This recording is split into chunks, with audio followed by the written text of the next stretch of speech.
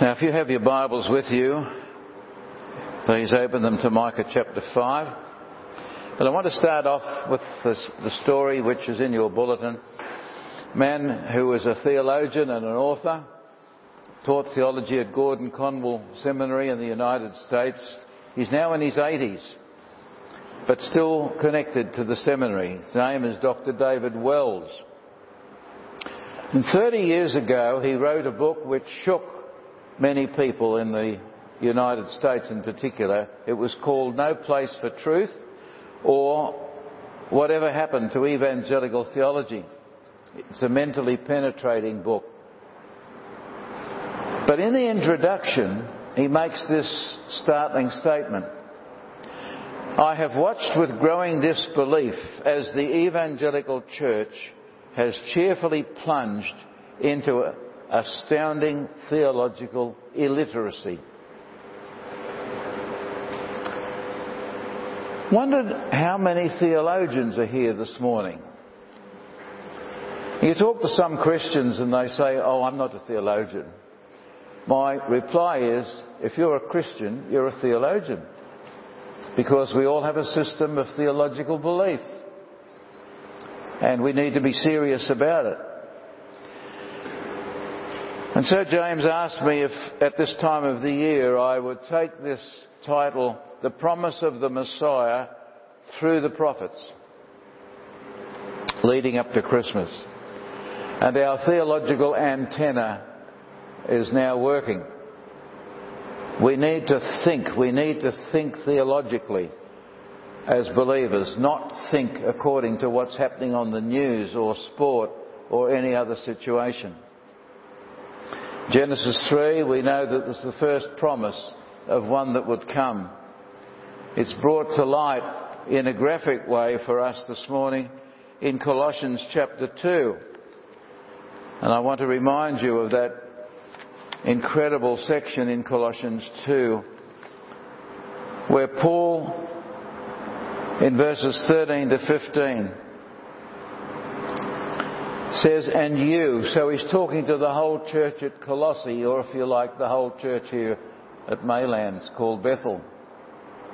"You who were dead in your trespasses and the uncircumcision of your flesh, God made alive, having forgiven all our trespasses." But I left out a couple of significant words. Read it again. God made alive together with Him. God made us alive together with His Son. He never does anything in our lives apart from Christ. And by cancelling the record of debt that stood against us with its legal demands, this He set aside, nailing it to the cross. In other words, all of the requirements for us were nailed to the cross when Jesus Christ was nailed to the cross. And Paul says He disarmed the rulers and authorities and put them to open shame by triumphing over them in Him. God does everything in Christ. Now, for your homework, you can look up Isaiah chapter 9 and chapter 11. Very well-known passage in that prophet. But I want to turn to Micah chapter 5. The prophet Micah was a contemporary of Isaiah, and he ministered in the southern kingdom of Judah. The kingdom was divided into two sections. The northern kingdom was Israel. The southern kingdom was Judah. Samaria was the capital in the north. Jerusalem the capital in the south. His compatriots during that time were Amos and Hosea. He comes across as a man of courage, conviction, strong faith, vitally concerned about his nation, about the poor country people who suffered, and about the situation of foreign affairs, probably a bit like Australia. Social justice was there, but he knew that social justice, or injustice rather, could only be removed by revival. And his message was, if we don't return to the Lord, he will send avengers to us. The main country that was the avenging in those days was Assyria, a great world power, a constant threat to the Hebrews. Assyria today corresponds to most parts of Iraq, Iran, Kuwait, Syria and Turkey. A huge area. And Micah's essential message was summed up in his own words of chapter 3 and verse 8. He said, "But as for me, I am filled with power, with the Spirit of the Lord, and with justice and might, to declare to Jacob," that's the people of God, the covenant people, "his transgressions, and to Israel his sin."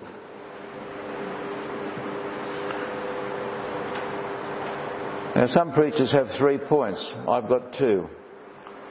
So we just look at these verses as follows. In verses 1 to 6, the emphasis on the shepherd. They move us from present distress to future salvation. They move us from the humiliation of Jerusalem's king to Messiah's victory. And they're in verses 2 to 5. And verse 2 is our main emphasis. "But you, O Bethlehem Ephrathah, who are too little to be among the clans of Judah, from you shall come forth for me one who is to be ruler in Israel, whose coming forth is from ancient days." Bethlehem. Who worries about Bethlehem? It was a boil on somebody's backside. That's really the way it was regarded. Who wanted to go to Bethlehem? It was the last place. It didn't appear on any maps if they had maps. But this is the place of promise that God gives to his people. Bethlehem Ephrathah really means insignificant with regard to its existence among the clans of Judah. And the adjective that the prophets uses of small or little describes quality, not quantity. As a quality, as a people, they were hopeless. They were down in the dumps. You wouldn't go there. You would turn the other way. They're elsewhere linked with weak and despised. You remember that David was regarded as the least of his brothers, but he was the one chosen to be the king. And so Micah comes with this message, and he brings out the truth that blessing and restoration is going to emanate from that insignificant place, and it will come with Messiah. Do you know that Messiah has come? As Matthew reminds us, that's the important thing. Do you know that Christmas is not just a time for parties, but a time to remember that Christ was born in Bethlehem? There are many in the days of Micah and in our day in the church who have turned in upon themselves and substituted for the knowledge of God a search for the knowledge of themselves. We had a neighbour years ago that we knew quite well. She had a couple of kids, and I remember she came into the manse on one occasion. She was often there. Not a Christian, not interested in Christian things. She came in, this young mother, and she said to me, "Oh, I'm quite excited. I'm going to do a course to find myself." And I said, "You won't find yourself until Christ finds you." Well, that was the end of the conversation. She did not want to hear that. And I never asked her if she ever found herself.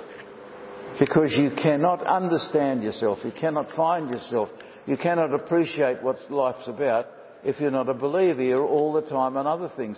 And aren't there people in all our churches, as soon as the service ends, the topic of conversation is not the message, it's the football or the cricket or the weather or COVID or something else. We need to share with one another what God says to us from His Word.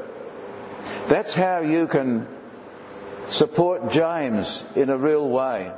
That after he preaches, say to one another, well, wasn't that a great word? And tell James that, to encourage him. Not, oh, well, it went a bit long this morning, didn't it? Yeah, I got tired, I wasn't interested. Our humanity tends to close us in and put us in a bottle with a cork on the end. And we wonder why our theology at times can be so hopeless. Because we don't grow, we don't get anywhere, we take things for granted. The second part is Micah chapter 5, verses 7 to 15. Verse 7, he talks about the remnant. There is always a remnant. God never is without a remnant. No matter how things work out, there is always a remnant. Micah was gripped by the awareness of the living God in all areas of life. He knew that He was the covenant God, the God of all the nations, including Assyria, and Assyria was only able to do what they were permitted to do by our Heavenly Father. And no nation on our earth can do anything more than it is permitted to do. Satan cannot do anything more. He is not a law unto himself. You might remember that stupid statement by a television performer years ago where he referred to Satan as his Lord. But Satan is under the sovereign command of God. Read the book of Job and find that out for yourself as a theologian. I hope you do. Peter Craigie was a British biblical scholar who sadly was killed in Canada in a road accident. But in his studies on the book of Micah, he wrote this: Micah could see beneath the polished veneer of his society and pick out the fundamental flaws that lay just slightly beneath the surface. All of God's promises were to be fulfilled in the coming of Messiah. And His chosen covenant believers, that's us if we're Christians, are the recipients of His grace. But Micah hasn't completed his word to us, and I want to direct your attention to some vital truths in this second part of our reading. Will you notice verses 9 to 15? We've talked about the remnant, which is mentioned both in verse 7 and verse 8. But notice in verse 10, in that day, declares the Lord, I will. This is God in action. I will cut off your horses from among you. I will destroy your chariots. I will cut off the cities of your land and throw them down all your strongholds. I will cut off sorceries from your hand, and you shall have no more tellers of fortune. I will cut off your carved images and your pillars from among you. You shall bow down no more to the work of your hands. I will root out your Asherah, the pagan gods' images from among you, and destroy your cities. And in anger and wrath, I will execute vengeance on the nations that did not obey. Does Micah use the words I will because his thesaurus didn't have any other words? He's pointing out the sovereignty of God. It's what God does, not even what the prophet does. It's not what we do. He is the sovereign Lord. We still exercise our free will. We make decisions, as Adam did, in listening to his wife instead of listening to God. And in fact, in that story, if you remember, it was Eve who talked to the serpent. Adam stood to one side like a dumbass. Didn't say anything. Shows us how often, when we should speak, we remain silent and listen to the wrong voice. This is the constant emphasis here of the sovereign purposes of God. God says, I will do it. If you remember the end of the book of Malachi, which finishes off the Old Testament, there's the promise of one who was come. Elijah will come. And it was to be John the Baptist. If we could imagine for a minute the book of Micah, finishing off what we call the Old Testament, has just been published. And there's some people like us sitting down, oh, we must read this. Let's look at the end of the book and find out what happened. And so we read the end of the book of Micah and we discover that there is one who was to come. Great, we'll look forward to this. Did they see that one that was to come? No. 400 years of silence. 400 of our years when God did not speak through the prophet. They had the word, the written word, which we call the Old Testament, but God did not speak. Sometimes we think things should happen according to our timetable. God has His own purposes. And if we focus on Him instead of all the time thinking of what we want, it makes all the difference. Well, you might say, it's good that I can respond and I can help God in the ministry and I can do this. Well, I conclude with John Calvin, no relation by the way, with John Calvin's word at the end of that, what's in your bulletin. He comments on verse 2. For Bethlehem, which was so small as not even to be numbered among the other cities of Judah, signifies that the Son of God's majesty was not dependent on this world. Consequently, we must realize that we have nothing to offer Him and that He relies on nothing in us for our salvation. But it all comes from Him. It all comes from Him. Now, Calvin is refuting here the semi-Pelagian view, which stemmed from a guy named Pelagius at the time of Augustine. Augustine was the apostle of grace. Pelagius, as the name suggests, we've got to do our part. He didn't believe in original sin. And Calvin here is emphasising this. He addressed this in 1547 in his book, The Antidote to the Council of Trent, which point is that men are justified partly by grace and partly by their own work. Haven't you heard Christian people say, oh, but we've got to do our bit. We've got to do about it. We don't do any bit at all. We are called to obey. God doesn't need our help. He needs our obedience. That's what we're called for as believers. Becoming a Christian is not a case of Christ and us working together. It is all of grace. It is all from His hand. I often think back of the thief on the cross. When Jesus said, Father, forgive them, they don't know what they're doing. One man heard, the other man didn't hear. One man continued to swear and blaspheme, and the other one said, Lord, remember me when you come into your kingdom. And Jesus said to him, today you will be with me in paradise. And I think of two men going into paradise, and the angels are rejoicing because there's Jesus coming into... Oh, hang on, who's the other guy? What's going on? We didn't know about this. Another man from the cross. We don't know his name. But we will meet him in glory. We will meet him. And we will talk to him.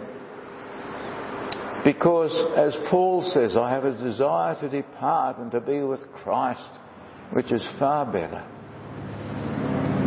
One man heard, one man didn't. My friends, have you heard that there is forgiveness, total forgiveness in Christ and His grace?